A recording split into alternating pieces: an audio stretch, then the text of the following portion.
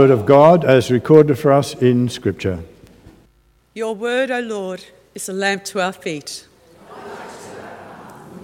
Paul's vision of the man of Macedonia.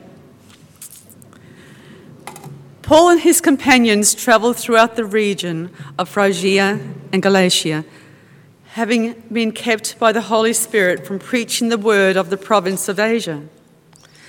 When they came to the border of Mysia, they tried to enter Bithynia, but the Spirit of Jesus would not allow them to. So they passed by Mysia and went down to Troas. During the night, Paul had a vision of a man of Macedonia standing and begging him, "Come over to Macedonia and help us." After Paul had seen the vision, we got ready at once to leave for Macedonia, concluding that God had called us to preach the gospel to them. Lord, may your word live in us and bear much fruit to your glory. Last week you watched the video of Paul's first missionary journey. After the first missionary journey, Paul and Barnabas returned to Antioch, and it wasn't long before they started to face problems.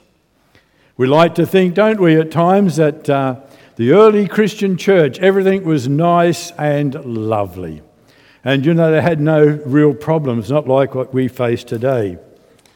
But there were problems, and when people say to me, "Oh, if only I could go back, if only we could go back to the New Testament church, to the early Christian church," I think, "Oh, great. Which part do you want? Will you all sell up everything and give to the poor?"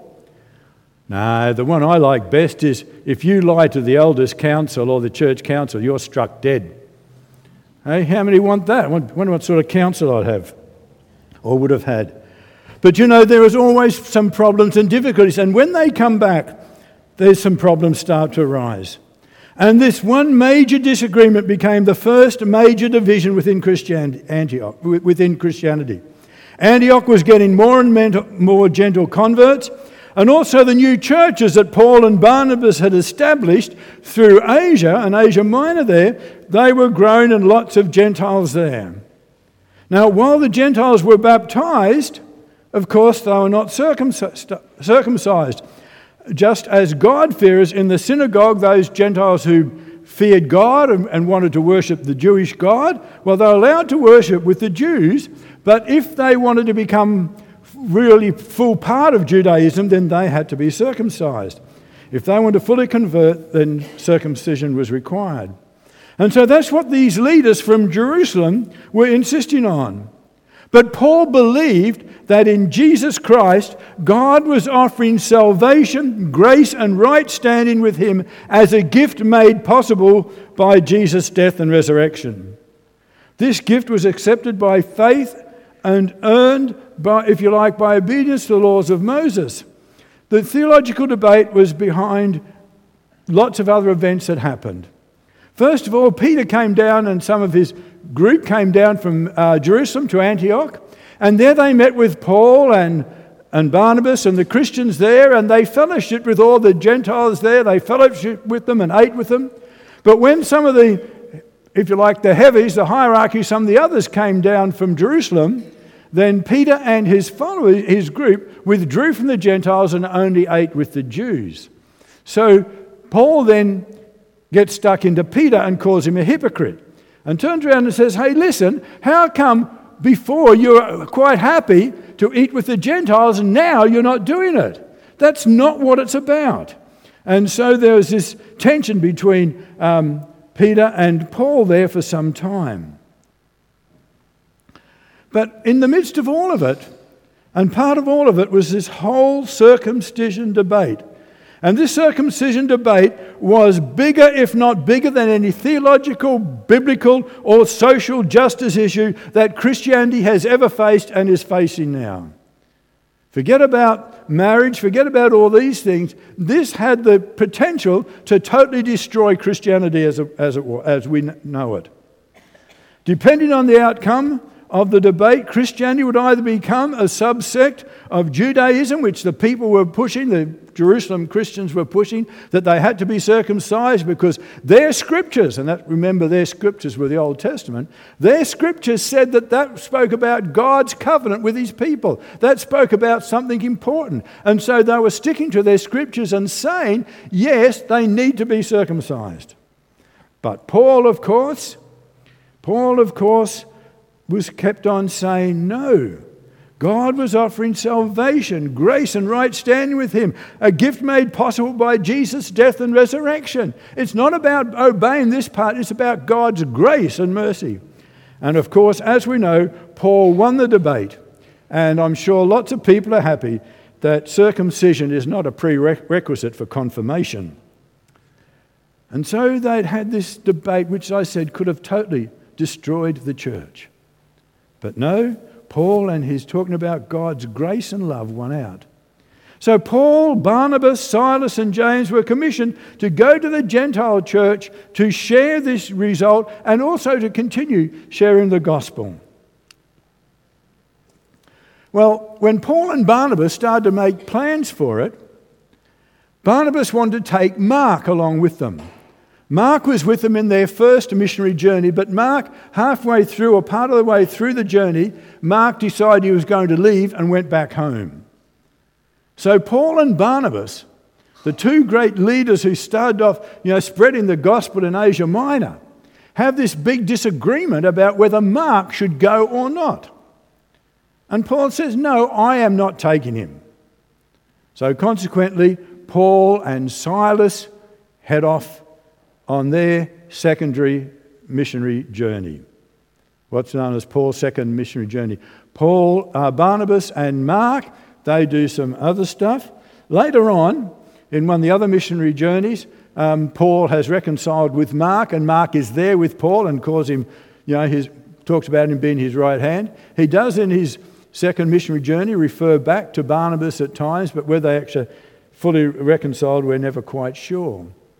And so there, even in the early Christian church, while great work was being done, there was always these tensions, these difficulties. And I think sometimes it's good for us to know and to realize that there were tensions in the early church. There were debates about things, that it wasn't all just smooth sailing, that there was difficult, but we know that in the midst of it all, God was there. God was leading, God was directing, and God's purpose always won out. So as I said, Paul takes Silas after he and Barnabas had this falling out. So Paul and Silas head off and go around and finally head to Philippi as the second journey continues. So Carlton, if we can have the DVD, and this picks up on them going to Philippi. What would lead a first-century rabbi to travel thousands of miles by sea and by land, to be beaten, imprisoned, and ultimately beheaded for his faith? It was a call to turn the world upside down. This is the story of the Apostle Paul, whose writings continue to shape the lives of 1/3 of the world's population. A man second only to Jesus in his impact and influence on the Christian faith, and whose witness defines what it means to be a follower of Jesus Christ.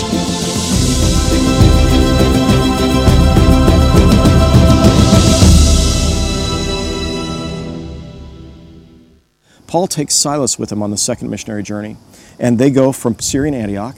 They travel to Tarsus, to Derbe, Lystra, Iconium, Pisidian Antioch, and ultimately they're in Troas. In Troas, Paul has a vision of a man from Macedonia who cries out to him in a vision, "Come, Paul, we need you, come help us." And in response to this, Paul determines to leave the world that he's known, a world that was safe to him, Asia Minor. And now he's going to travel to Europe, and he's going to take the gospel to Europe. He'll travel by ship with Silas to the port city of Neapolis, and from the port city of Neapolis, he'll travel inland about 10 miles to the town of Philippi. So let's go to Philippi.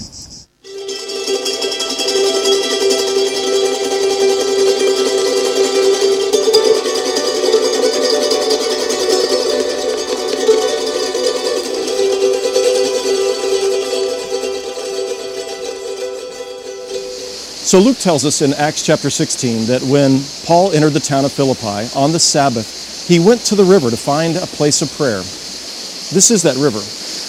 And it was here that Paul found a group of women and their children, and he shared with them the good news of Jesus Christ, that he was the long-awaited Messiah, that he offered salvation and forgiveness. And one of those women, Lydia, and her entire family were baptized on that day as they put their trust in Jesus Christ. Lydia was from the town of Thyatira in Asia Minor, and she was a seller of purple. She was a woman who had her own business. She had sold these fine fabrics. Purple was a very expensive dye at the time. It came from a mollusk like this. And she and her entire family, all of her children, were baptized in the river on that day as they became the very first converts to the Christian faith on the continent of Europe. So when Christians come here and they gather in this place, this has been set up so that they can remember their own baptisms. And just to give you a sense of what that feels like and looks like, and because it's a very hot day, I'm going to remember my baptism in this river. I remember my baptism every day. Every day when I get in the shower, I have a prayer that I pray. It goes like this: Lord, as I enter the water to bathe, I remember my baptism. Wash me by your grace, fill me with your spirit, renew my soul. I pray that I might live as your child today and honor you in all that I do. And with that, I remember that God has claimed me as his child, and I've made a pledge to follow Jesus Christ as my Savior and Lord. Stepping into the waters of baptism, Paul said it's like dying to the old self and rising again with Christ as a new creature. And so today, as I step into this water, like most pilgrims do when they come to this site, I'm remembering my baptism. I invite you to remember your baptism.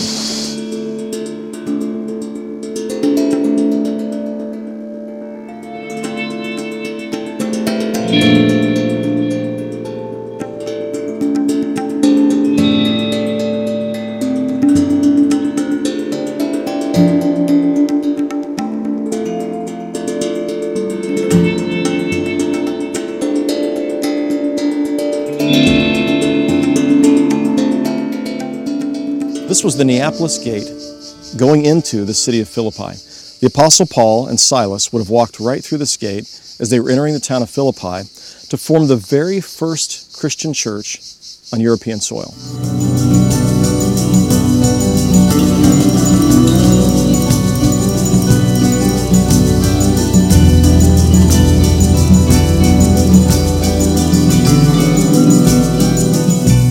Standing inside the theater at Philippi. This is, along with the city walls, the oldest building, oldest construction in this location. 4th century before Christ, in the 300s BC, this was built.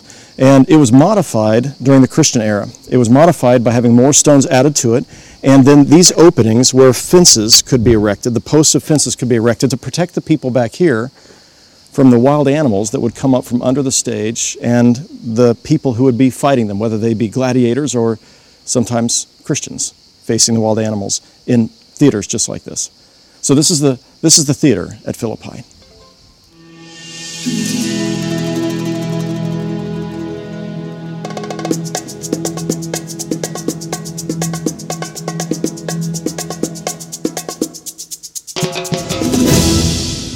I wanted to give you a brief orientation to the Agora, or the public square here in Philippi.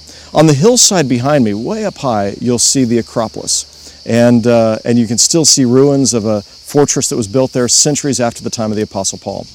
Along the one long side of the public square here was the Via Egnatia, the major roadway that connected the east to the west in this portion in Macedonia.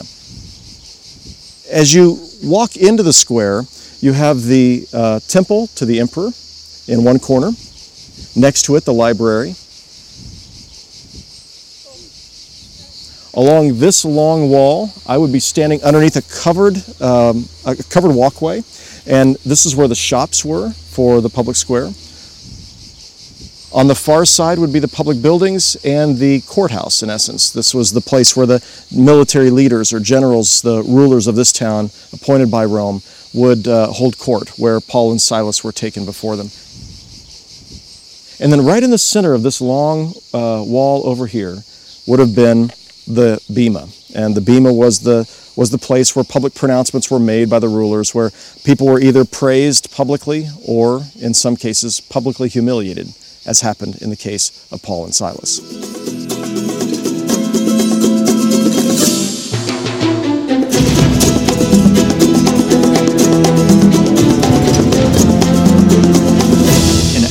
16, we read that as Paul was making his way with Silas to the place of prayer, there was a woman who would follow after them, and she would begin shouting out, "These men are servants of the Most High God, and they're proclaiming a way of salvation." But day after day, this became maddening to them, and they realized that really her proclaiming something that sounded like she was supporting them was actually undermining what they were doing. And so there was a sense that she had some kind of evil spirit about her, and Paul turned around and rebuked the evil spirit from her, and the spirit left, and this young woman was changed. She was a servant, a slave girl, and she was a fortune teller. And suddenly she was no longer able to tell the fortunes of those that were paying good money for her to tell them their future. And so those who owned this slave girl, furious that their source of income had been taken away from them by the Apostle Paul and the power, not really recognizing the fact that he had the power over this kind of spirit, angered because their source of income was lost, they drug Paul and Silas before the magistrates here in the public square. And this building that we're sitting in right now is that building, that space where the magistrates would gather. They were generals. These were Roman military rulers who ruled over these small countryside towns. And Paul and Silas were dragged before them, and this is what those who had brought them said. "These men are Jews, and they're throwing our city into an uproar by advocating customs unlawful for us Romans to accept or practice." And the crowd joined in on the attack. And so I want to take you to another location here on the site of ancient Philippi. Let's go. The magistrates, determining that Paul and Silas had in fact created an uproar in this town, sentenced them to be beaten and abused, and they drugged them out to this place. This is the Bema seat. So this is where judgment was finally pronounced. And you can imagine all of the people standing around where these stones are now. And they watched as Paul and Silas were ordered to be stripped naked. Then Luke tells us they were severely beaten or severely flogged. And then finally they were remanded to the jailer. Now I'd like to take you to where Christians remember Paul and Silas's imprisonment and the dramatic events that happened that night. Let's go take a look.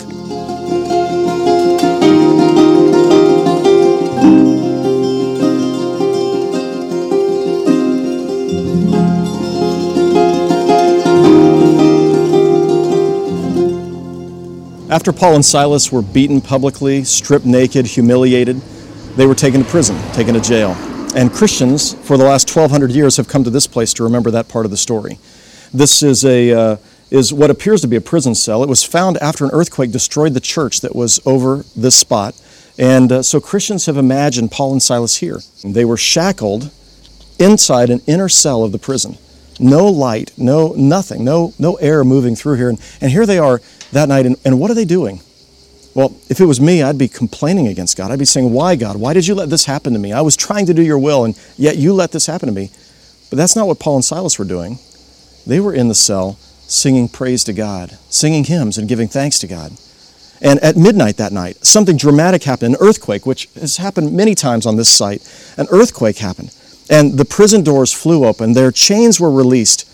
And the jailer came rushing, afraid that the prisoners had all escaped. But Paul says, "No, don't worry, we're all still here." You see, the prison guard was going to take his own life. They were held accountable for their prisoners. "Don't take your life, we're all still here." And the man comes to Paul. What kind of prisoner doesn't escape when he has the chance? And he says to Paul, "What must I do to be saved?" And Paul says, "Believe in the Lord Jesus Christ, and you and your entire household, your entire family will be saved." The man took Paul and Silas out of the prison, and he washed his wounds, and he gave him a meal. And he introduced him to his family, and that night Paul and Silas shared Christ with this man's family, and they were baptized that very night. The next morning they were back in prison. Paul says, "No, we have to go back to prison," and they were back in prison. And the magistrate said, "Now it's time to let them go. They've paid their price," and Paul says, "Tell them we're Roman citizens." You see, Roman citizens were not to be publicly stripped naked and humiliated and beaten in public and put in prison without a trial. And the magistrates were terrified when they heard this. And Paul said, "Tell them they've got to come and ask me to leave." And so the magistrates came to the prison cell and begged Paul and Silas to leave. They left the prison, they went to Lydia's house for a meal to encourage those who'd become believers, and then they left on the Via Egnatia to go to the town of Thessalonica. Now, I want to end this session by asking this question. We're all going to face suffering and adversity at times, much of it undeserved in our lives, just like Paul and Silas. How do we respond in those times? And for many people, when they face adversity and pain, they turn away from God, or they curse God, or they lament, or they complain against God. But Paul and Silas, they praised God. Paul would later write a letter to the church at Philippi, and he would say to them, rejoice in all circumstances. Rejoice in the Lord always. And again I say rejoice. He would write that letter from another prison cell. And this was Paul's spirit when it came to adversity. And this is the lesson, at least part of the lesson we learned from Paul and Silas in Philippi, is we learn how to face suffering as Christians. That we trust in God as our deliverer. We trust that God walks with us through the adversity. And when we turn to God and we praise God in all circumstances, we find our hearts lifted, we find strength, and we find God's amazing deliverance in ways that surprise us. I want to encourage you to give thanks in all circumstances, for this is God's call on your life in Jesus Christ.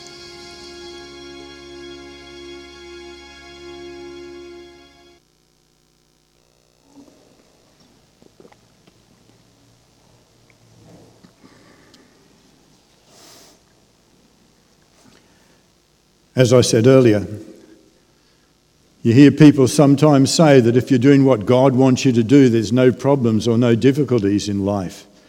That, life should just be okay. And I know Rob and Betty and Helen and myself can testify that in ministry, that when we're doing what God wants to, we never have any problems or difficulties then you wake up and get out of bed, And so we all face struggles, we all face difficulties in life, whether we're doing what God wants us to do or not. But one thing we do know is that when we're doing what God wants to do, He is there with us. His promise is He will strengthen us.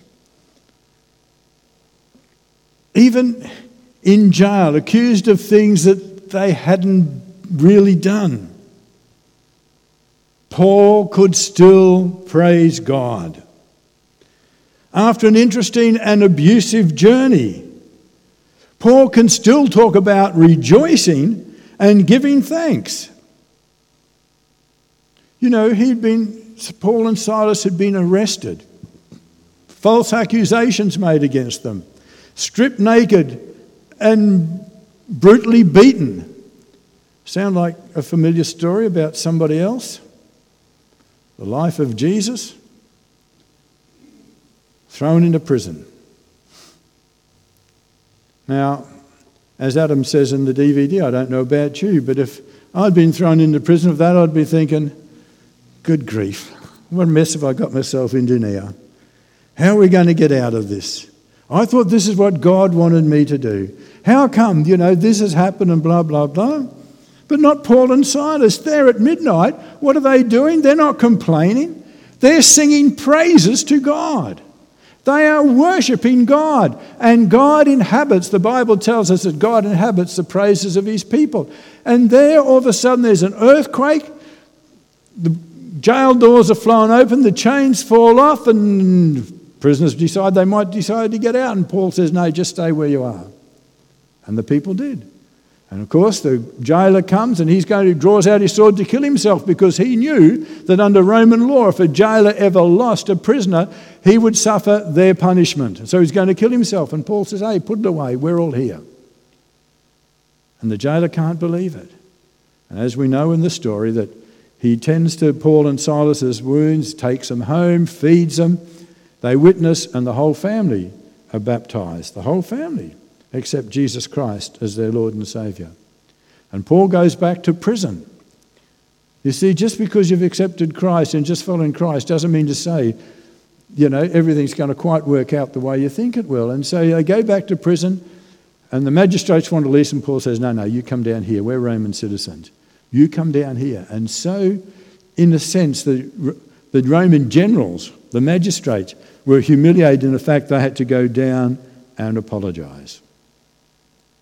And Paul and Silas go, and they go to Lydia's place again and minister to the Christians there, and then continue in their journey. But how do we react? How do we react to suffering and adversity? How do we react when things aren't going the way we think they should? When we are going or being accused of something, or is it woe is me? Do we want to just sit down and give up, say, what's the point of it all? What's the point of it all? Would you just sit here and forget it? Or maybe we want to seek revenge. Even when somebody is tailgating us and passes and cuts us off, Do we pray for them and thank God for them? Or when we see that car pulled over with a couple of flashing lights near it, we think, serves yourself jolly well right. Do we seek revenge?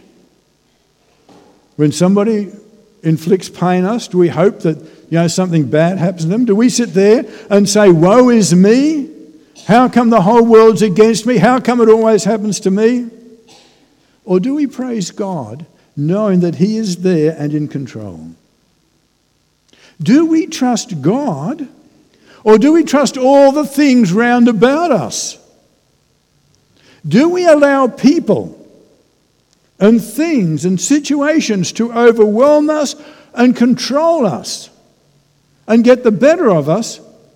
Or do we, like Paul, trust God? To trust God knowing that He is there, that His promises are sure, that regardless what happens, He is there, He never fail, He is always with us. And so that's why Paul, here's a man who's gone through great persecution and suffering, not only here but later on, but he can still write, pray without ceasing, rejoice evermore, give thanks in all circumstances, for this is the will of God in Christ Jesus.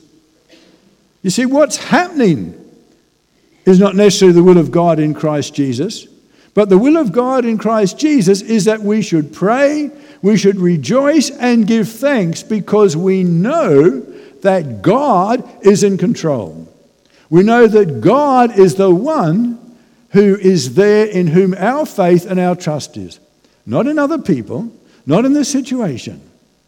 And so we are called to pray, to rejoice, to give thanks. For this is God's will for each one of us. This is God's will for each of us who call ourselves Christians, who follow Jesus Christ. Yes, He doesn't offer us an easy way, but He does offer us eternal life. He offers us that He's always there, never leaving, never forsaking, not just on mountaintop experience and fine sunny days, but in the valley of shadows and when the great storms of life have beaten us around the ears. He assures us that we're there. And that's the time we should be thankful and saying, God, I thank You that You're with me. God, I thank You that my faith and my trust is in You regardless what's happening round about. I just want to thank You that You are God and I am Your servant. And so, like Paul, may we pray without ceasing, rejoice evermore, give thanks in all circumstances, for this is the will of God in Christ Jesus for each one of us. Amen.